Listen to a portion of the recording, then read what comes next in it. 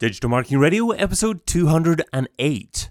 Testing and learning in e-commerce. DigitalMarketingRadio.com. Usually broadcasting live on the Digital Marketing Radio Facebook page, this is the weekly show that prizes actionable advice from today's top digital marketers. Catch up with all the previous episodes at DigitalMarketingRadio.com. The big interview with David Bain. Hello, I'm David Bain, and today I'm joined by a man who has held senior online business roles for the past 20 years. He's been a senior manager at Dell and Apple, a director at Skype, and a vice president at Expedia. He's currently senior vice president of online marketing for Farfetch. Welcome to DMR, John Vickmanis. Thanks, David. Well, thanks for joining me. Well, you can find, of course, John over at farfetch.com. So, John, how would you define testing and learning in relation to e-commerce? That's a very good question, David. A very good question. I think my perspective really is it's taking a scientific approach to the discipline of marketing. And why is that important? Well, ultimately, I think data is now becoming very much the currency of marketing. It gives us the ability to really understand our actions and become as competitive as possible. So using that data to make better decisions is really important. And I suppose if you look back over time, certainly if I go back to the beginning of my career 20 or so years ago, I feel very old, you would, if you look at the way people made decisions about e-commerce investments, they would go away and they would build some assumptions, they would use Excel spreadsheets, and they would say, right, well, we need to invest in X, Y, and Z. I've had this great idea, I've built some assumptions, and I think this is going to work. And then they would go off for 6 to 12 months, potentially build something, and then hope and pray that the assumptions were correct. And the challenge with that is it's a very, very slow process. Test and learn completely throws that model out of the window, and it's about constant small iterations. It's about using the data to test our assumptions before we invest behind them. And I think ultimately this is where you've seen the real e-commerce pioneers learn through doing. And this has a wonderful impact on the marketeer's role in terms of empowering them to try new things and prove to their management team that actually I have data points to prove that my idea is a really good one and I now want to invest behind it at a more accelerated rate. So I think what you see in businesses that have really embraced the scientific approach, a hypothesis-led approach to marketing where they will run a test, typically an A/B test or multivariate test, so they keep a control in terms of their current position and test a new idea or concept and prove that it works. I think this has huge opportunity in terms of creating constant optimization for the business, but also helping drive the strategic priorities for the organization as well in terms of those key learnings. And certainly throughout my career from Apple onwards, actually, test and learn has really been at the heart of the marketeer's playbook and the product team's playbook as well. A couple of examples I always hold close to my heart. Certainly one of my employers, the CEO, would actually go so far to he was such a huge believer in test and learn, he would literally add things to the navigation that 404 just to test if people were clicking on them and interested in a particular idea he had when he was driving in the morning. And while I wouldn't necessarily advocate that from a customer experience perspective, it does show actually the power and the speed of which you can try and test out new ideas and just get a sense check of whether it actually really resonates with consumers, and that is amazing, I think. So obviously you've got a very extensive background with large online businesses. Is this something that is more applicable to those types of businesses, or do you think smaller businesses should be looking at test and learn as an important part of their mix as well? Yeah, it's a really good question. I think obviously larger companies have the advantage of data. If we go back to the point that data is the marketeer's currency, and therefore the more data you have, the quicker you can make decisions, and you can certainly make more robust decisions. But I think test and learn is absolutely for everybody. Even with relatively small data samples, you can make good decisions really, really quickly. So I think this should be in everybody's playbook. And certainly when we think about performance marketing, I think anything that is auction-based, obviously there is a constant cost pressure around what we're doing. Typically, the cost of media is increasing between 15 and 20% per annum. Therefore, to pay for that, to maintain your unit economics and your margins, conversion rate has to go up. You need to be doing something to improve the economics of your campaigns, and A/B testing and certainly the multivariate testing gives you an ability to constantly improve the efficiency of your campaigns so that you can spend more, so you can buy more traffic, and therefore I think it has to be at the heart of any business's marketing and product playbook, so they can actually compete effectively in what is a very, very competitive and difficult space to really grow and scale over time. So you mentioned performance marketing there. Is that one of the first areas that a business should be looking at things from a test and learn perspective? Yeah, again, I think if you look at all of the tools that are out there, if you get, again, going back to the data as currency, if we look at something as simple as AdWords, there is so much data in place there, and the tool set that Google have provided to optimize those campaigns and run tests are phenomenal. It's very, very simple and straightforward to set up a simple test. I think the first thing for any marketer, my recommendation, certainly in the performance space, are to go back and define, well, what is the test methodology? What does the scientific approach mean? And at a very simple level, it's about building that control. What is our as-is position, and how do we think we can improve that, and building hypotheses? What are the things we want to test? And I think having a cultural position that we are happy to be proven wrong. We want to prove that our hypothesis isn't necessarily correct. It's about the learnings we gauge from those. And certainly in Farfetch, we have a real belief, actually, that if all our tests are successful, we're not trying hard enough. So really developing hypotheses that we learn new things from and that we can build on those learnings. That's really where we build intellectual capital, that we can innovate and try new things. So I think for me, many of the tools exist actually so that anybody can set up tests pretty easily. It's about having a culture and a willingness to learn and to fail, actually. And my biggest piece of advice to any business, actually, is it's about the communication of the results. If you run a test and it fails, well, that's a great piece of learning. The real hardship, I suppose, is if nobody else learns from that. So if you have a team of 10 people and one person sat at one end of the bank of desks learns something and doesn't communicate that to anybody else, then the evolution of the learning and the thinking doesn't evolve as quickly as it could. I think it's interesting if you look at the parallels in other industries. If you think about medical science and research, we've seen this huge increase in the development of medicines, in part because of the internet is connecting researchers together. So one researcher learns that actually this has no impact on this diagnosis or this particular medical condition, but actually then that stops another researcher trying the same thing, and they learn on they build on that knowledge rather than trying to constantly repeat it. And that's the way we think about how we build our business. How do we share the information so that we're constantly testing those hypotheses and finding new ways to innovate and outwit our competition? I'm sure quite a few of our listeners will have used third-party tools like Hotjar, like Optimizely to actually try and improve their conversion rates. But how do these tools actually select winners and losers? What's the difference between, for instance, a winner and nearly a winner, but not quite a winner from a scientific perspective? Yeah, it's a good question. And I think ultimately that there are clear winners from a data perspective in terms of the statistical significance of a result, which from my standpoint can clearly indicate the impact on conversion. You can measure that very effectively in terms of the uplift between two recipes. And again, I think when designing tests, it's really important to consider, am I going to get to statistical significance? Does this test actually... will there be enough traffic going into this test to get to a meaningful result?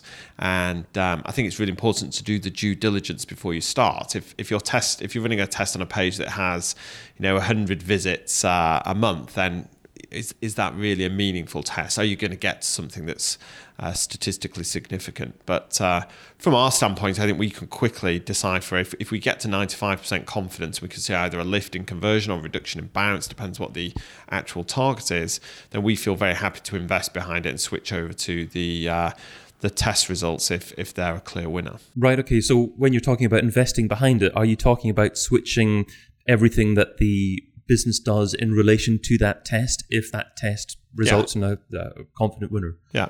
I think our belief, and I've seen this in all organizations, is it's actually a test and learn program should be about small gains. You would hope in 2017 that sort of these huge opportunities to improve conversion probably shouldn't exist, because that's the low-hanging fruit. It's the work that we've all gone away and attacked, whether it's new payment methods, whether it's landing page optimization. In large part, many organizations have gone and attacked that low-hanging fruit, and there isn't that much of it left. So now it's about small, constant improvements. It's about that approach to eke out those small differences that if you run 1,000 tests, actually add up to a huge benefit and actually make you massively more competitive, because you've got so many more insights than your competitors. Everybody knows they need the right payment methods. They need a checkout abandonment process. Everybody knows that these are some of the hygiene factors, if you like, of e-commerce or marketing. But actually it's going beyond that, and it's looking for that high frequency, small gains. And actually when you add them up, they become a material part of your playbook and your ability to compete. So I have a goal at Farfetch that we have to run 1,000 tests. That's the goal. It's not about finding one or two big improvements, because hopefully those should have already been implemented. Great, yes. It's funny you talking about incremental improvement, and I was thinking actually about Toyota and the Kaizen approach. Exactly that principle. Yeah, it's nice to see online marketing learning from offline now. Absolutely. It seemed that the worlds were quite different perhaps 10 years ago, but things are diverging and we're learning off each other. Yeah, no, absolutely. It's absolutely based on that principle of providing autonomy to everybody in the team to make those small improvements. And actually, it's amazingly uplifting, I think, in terms of the cultural impact on the team. It's phenomenal, actually, because everybody has a role to play. No idea is a bad idea. By definition, it's about creating a good hypothesis and testing it. If you're proven wrong, you still learned something. And communicating that with your peers and your team members is a phenomenally empowering capability, I think, to give to somebody. What about time and investment in testing and learning? Have you not had some concerns that perhaps it's taking people away from what they may perceive as more productive work? Or would you say that it can be integrated with other areas in the business, should be done naturally as part of other things? Yeah, again, I think my perspective on this is there has to be a balance. Ultimately, even if 1 out of every 10 tests is a winner, that is a significant, if you take everybody in the team driving that level of output, then that has a material impact on your ability to grow. The majority of online businesses are still in high growth phase.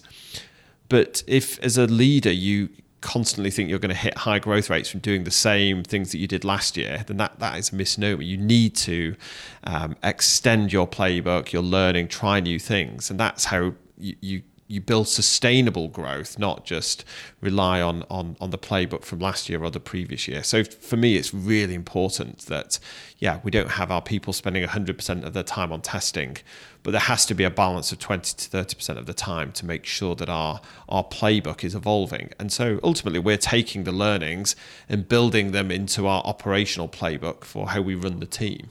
And that makes sure we're always on top of our game and we're innovating at a fast pace. If you always did what you always did, then you're always going to get what you always got. I didn't say the quote quite correctly, but you know what I mean. Yeah, absolutely.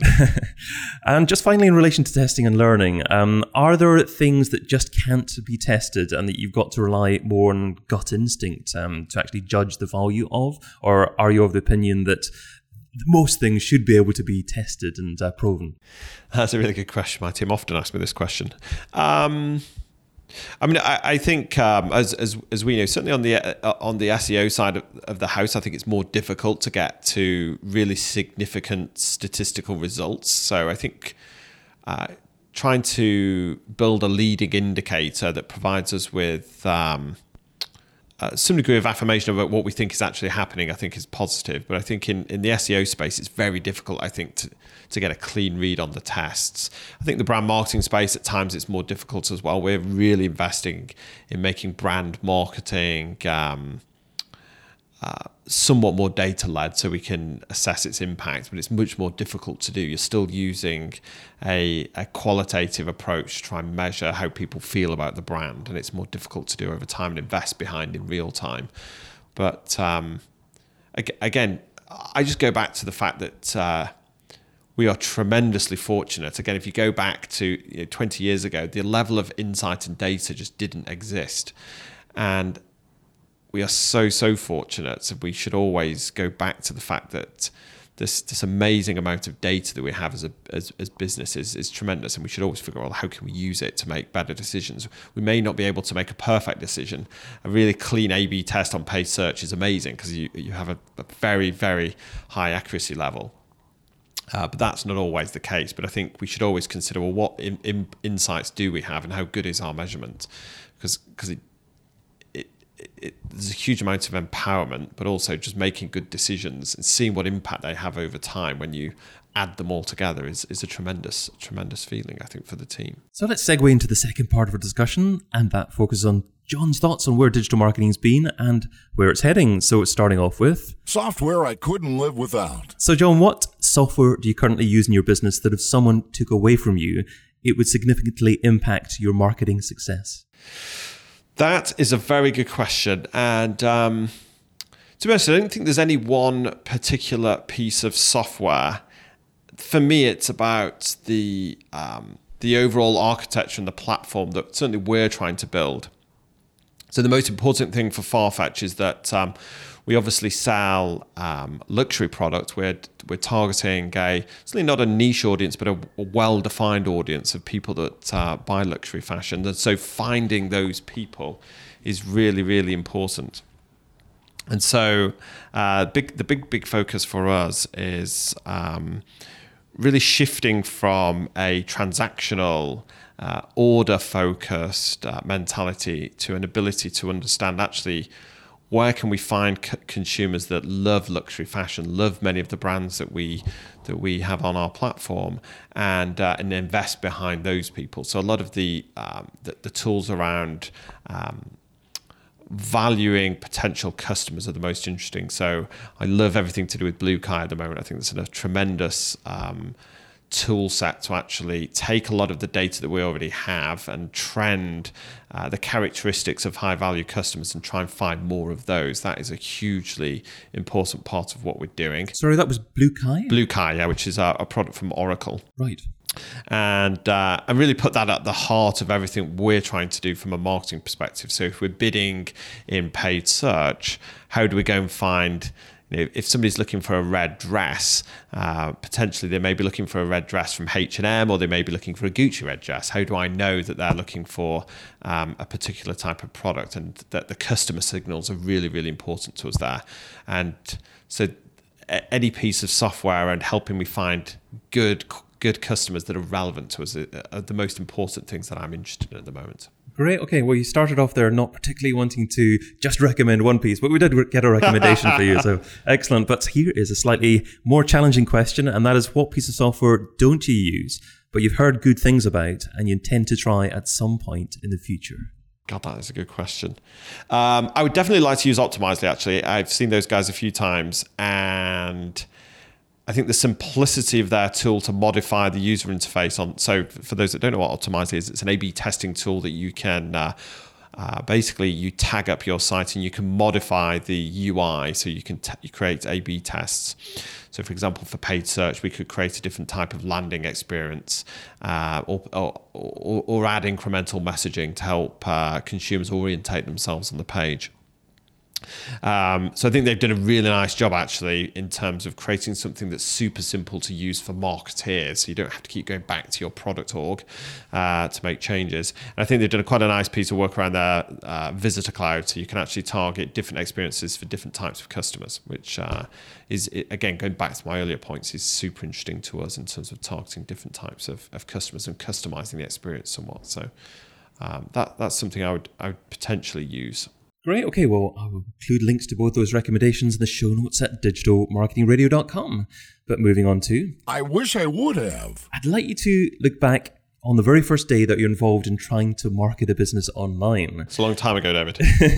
Well, hopefully you can do it, but we'll see. So what didn't you do so well? What do you wish that you would have done differently? What would I have done differently?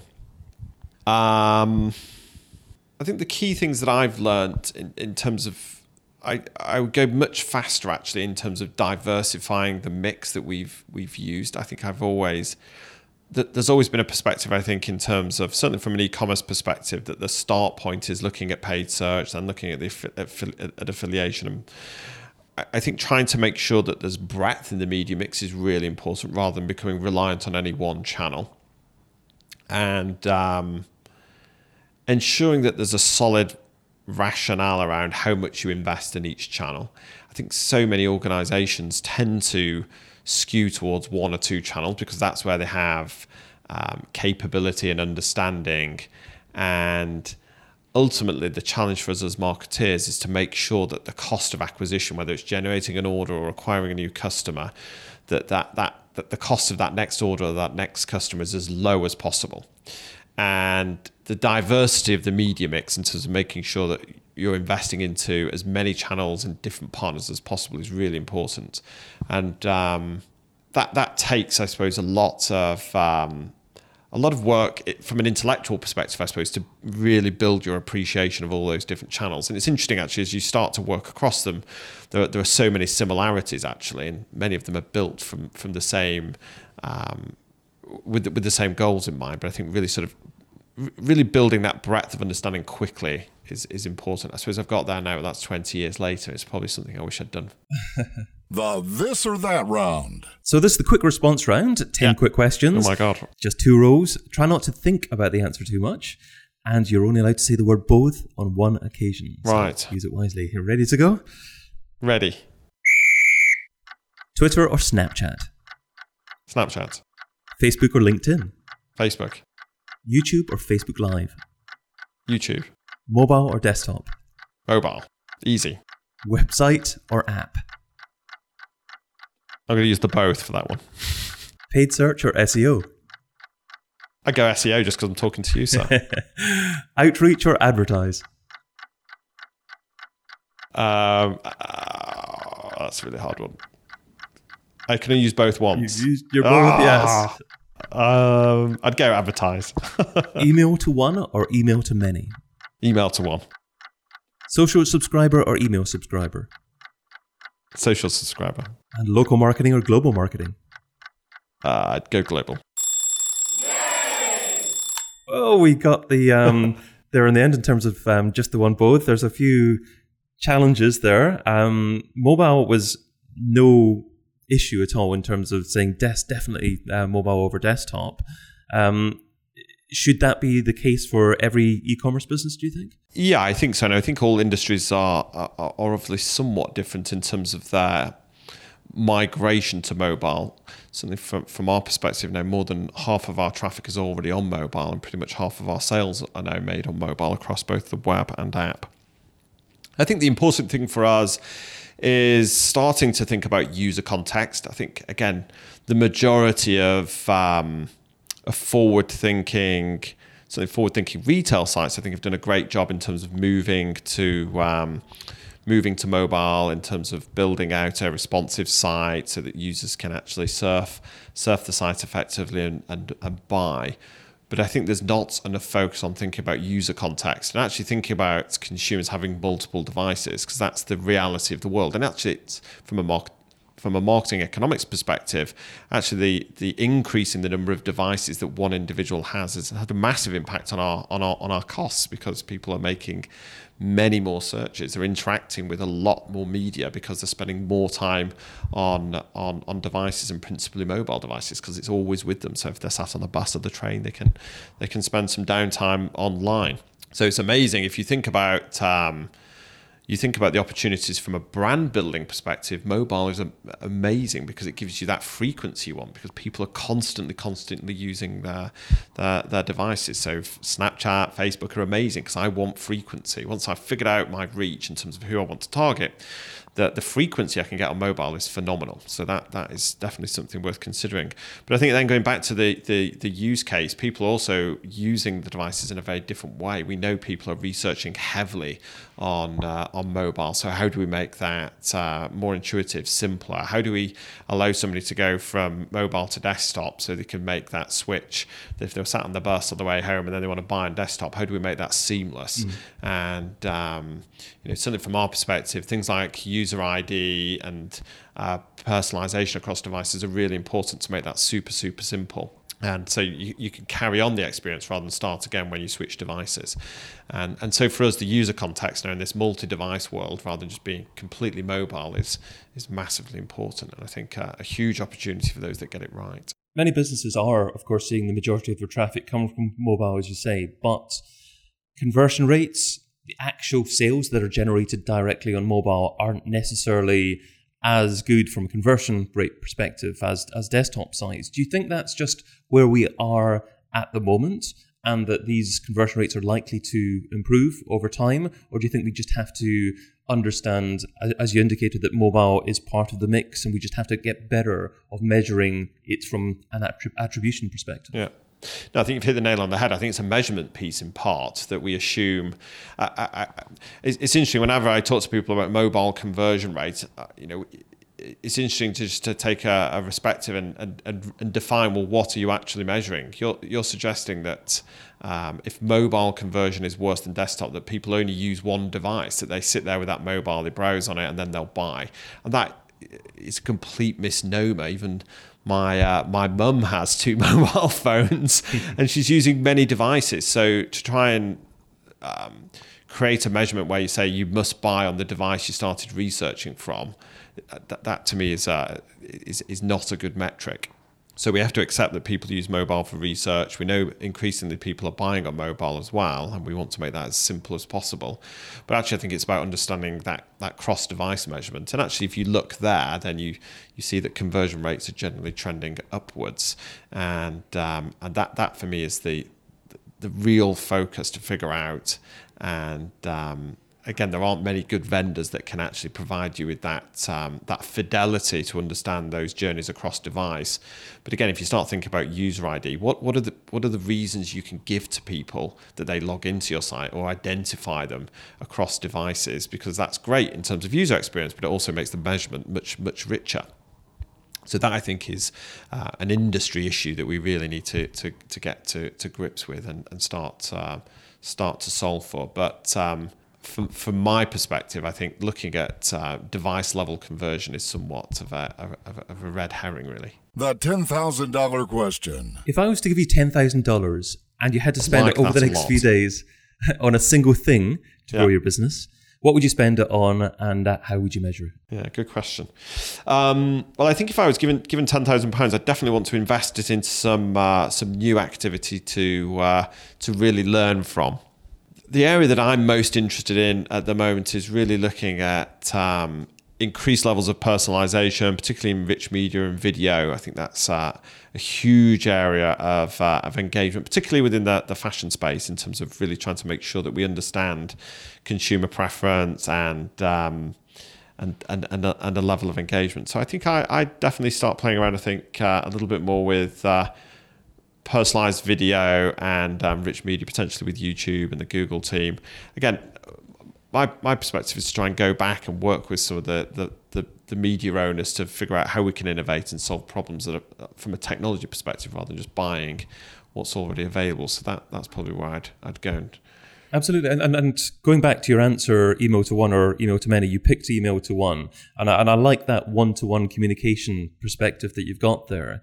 And I actually used it for the book Digital Marketing in 2017 that I published a couple of months ago in relation to the show that we did in December. So I interviewed 107 people, had 107 people participate, but I recorded a personal one-to-one video for each person who participated in the book, of course. And if you do that and you you make someone feel that you've really done something personal instead of one-to-many, it makes a massive difference in their reaction. Yeah, absolutely. Yeah, I mean, I think that's absolutely where the market's going. And again, we go back to some of the earlier points around data. What do you do with it? Well, absolutely, it's amazing in terms of measuring what we're doing. But then you think about the opportunities in terms of enhancing the user experience, in terms of telling really engaging stories. And again, I think this is a problem for the industry that to some degree, we've got all of this amazing technology. So I can go and find people that really, really love the products we sell, and I can build frequency. But actually, how am I using the technology to tell a more engaging story? Many businesses are in danger of just taking what they've created in the analog world and applying it to something where you actually know who they are. You have data points on them, but you're using the data for measurement, but you're not using it to enhance the storytelling or the ability to show them something that's really relevant and resonates with them. And I think that for me is the really exciting opportunity to marry, if you like, the creative arts and the technology capabilities that are emerging at a rapid rate, actually. So that to me is the most interesting frontier, I think, as a marketer now. My number one takeaway. Well, John, you've offered a lot of great advice in our conversation, but what's the number one takeaway? What's the single most important step that our listener needs to take away and implement in their own business? Yeah, I think that there's a recurring thing for me that data is our real currency. Any marketer typically has a pound or a dollar based budget, and we'll often think about how do we get the best return for that spend. Ultimately, I think we should change that dialogue and look at the data assets we have and make sure that we're getting the best return on those assets, and that we're using them effectively, both in terms of measurement, but also then enhancing that user experience. And that to me is the real focus. And the brief to my team in terms of what are we doing to make sure that we really enhance and get to that one-to-one level, not just in email, across any communication actually. I think it's a long, winding road ahead, and we will make many mistakes. We'll learn many things from testing, hopefully, but that is the most important and interesting space, I think. Well, that takes us to the end of our discussion today, so thank you so much for your time and your advice. What's the best way for our listener to find out more about you and what you do? That is a good question. Well, you could obviously Google me. There are very few people with my surname. I often I'm on Twitter as well, so you could follow me on Twitter or on LinkedIn, I suppose. I often post on there as well. Lovely. Okay, well, I'll make sure I include notes to that in the show notes again at digitalmarketingradio.com. So thanks to John, and thank you, dear listener, too. If you have an opinion of what John shared today, tell us what you think. The Facebook page is facebook.com/digitalmarketingradio, and you can tweet me as well at David Bain. Plus, remember to subscribe to the podcast if you're not already, so you can do that at digitalmarketingradio.com/iTunes for iPhones or digitalmarketingradio.com/Android for Android devices. But until we meet again, be fantabulous and do one thing that scares you. Adios.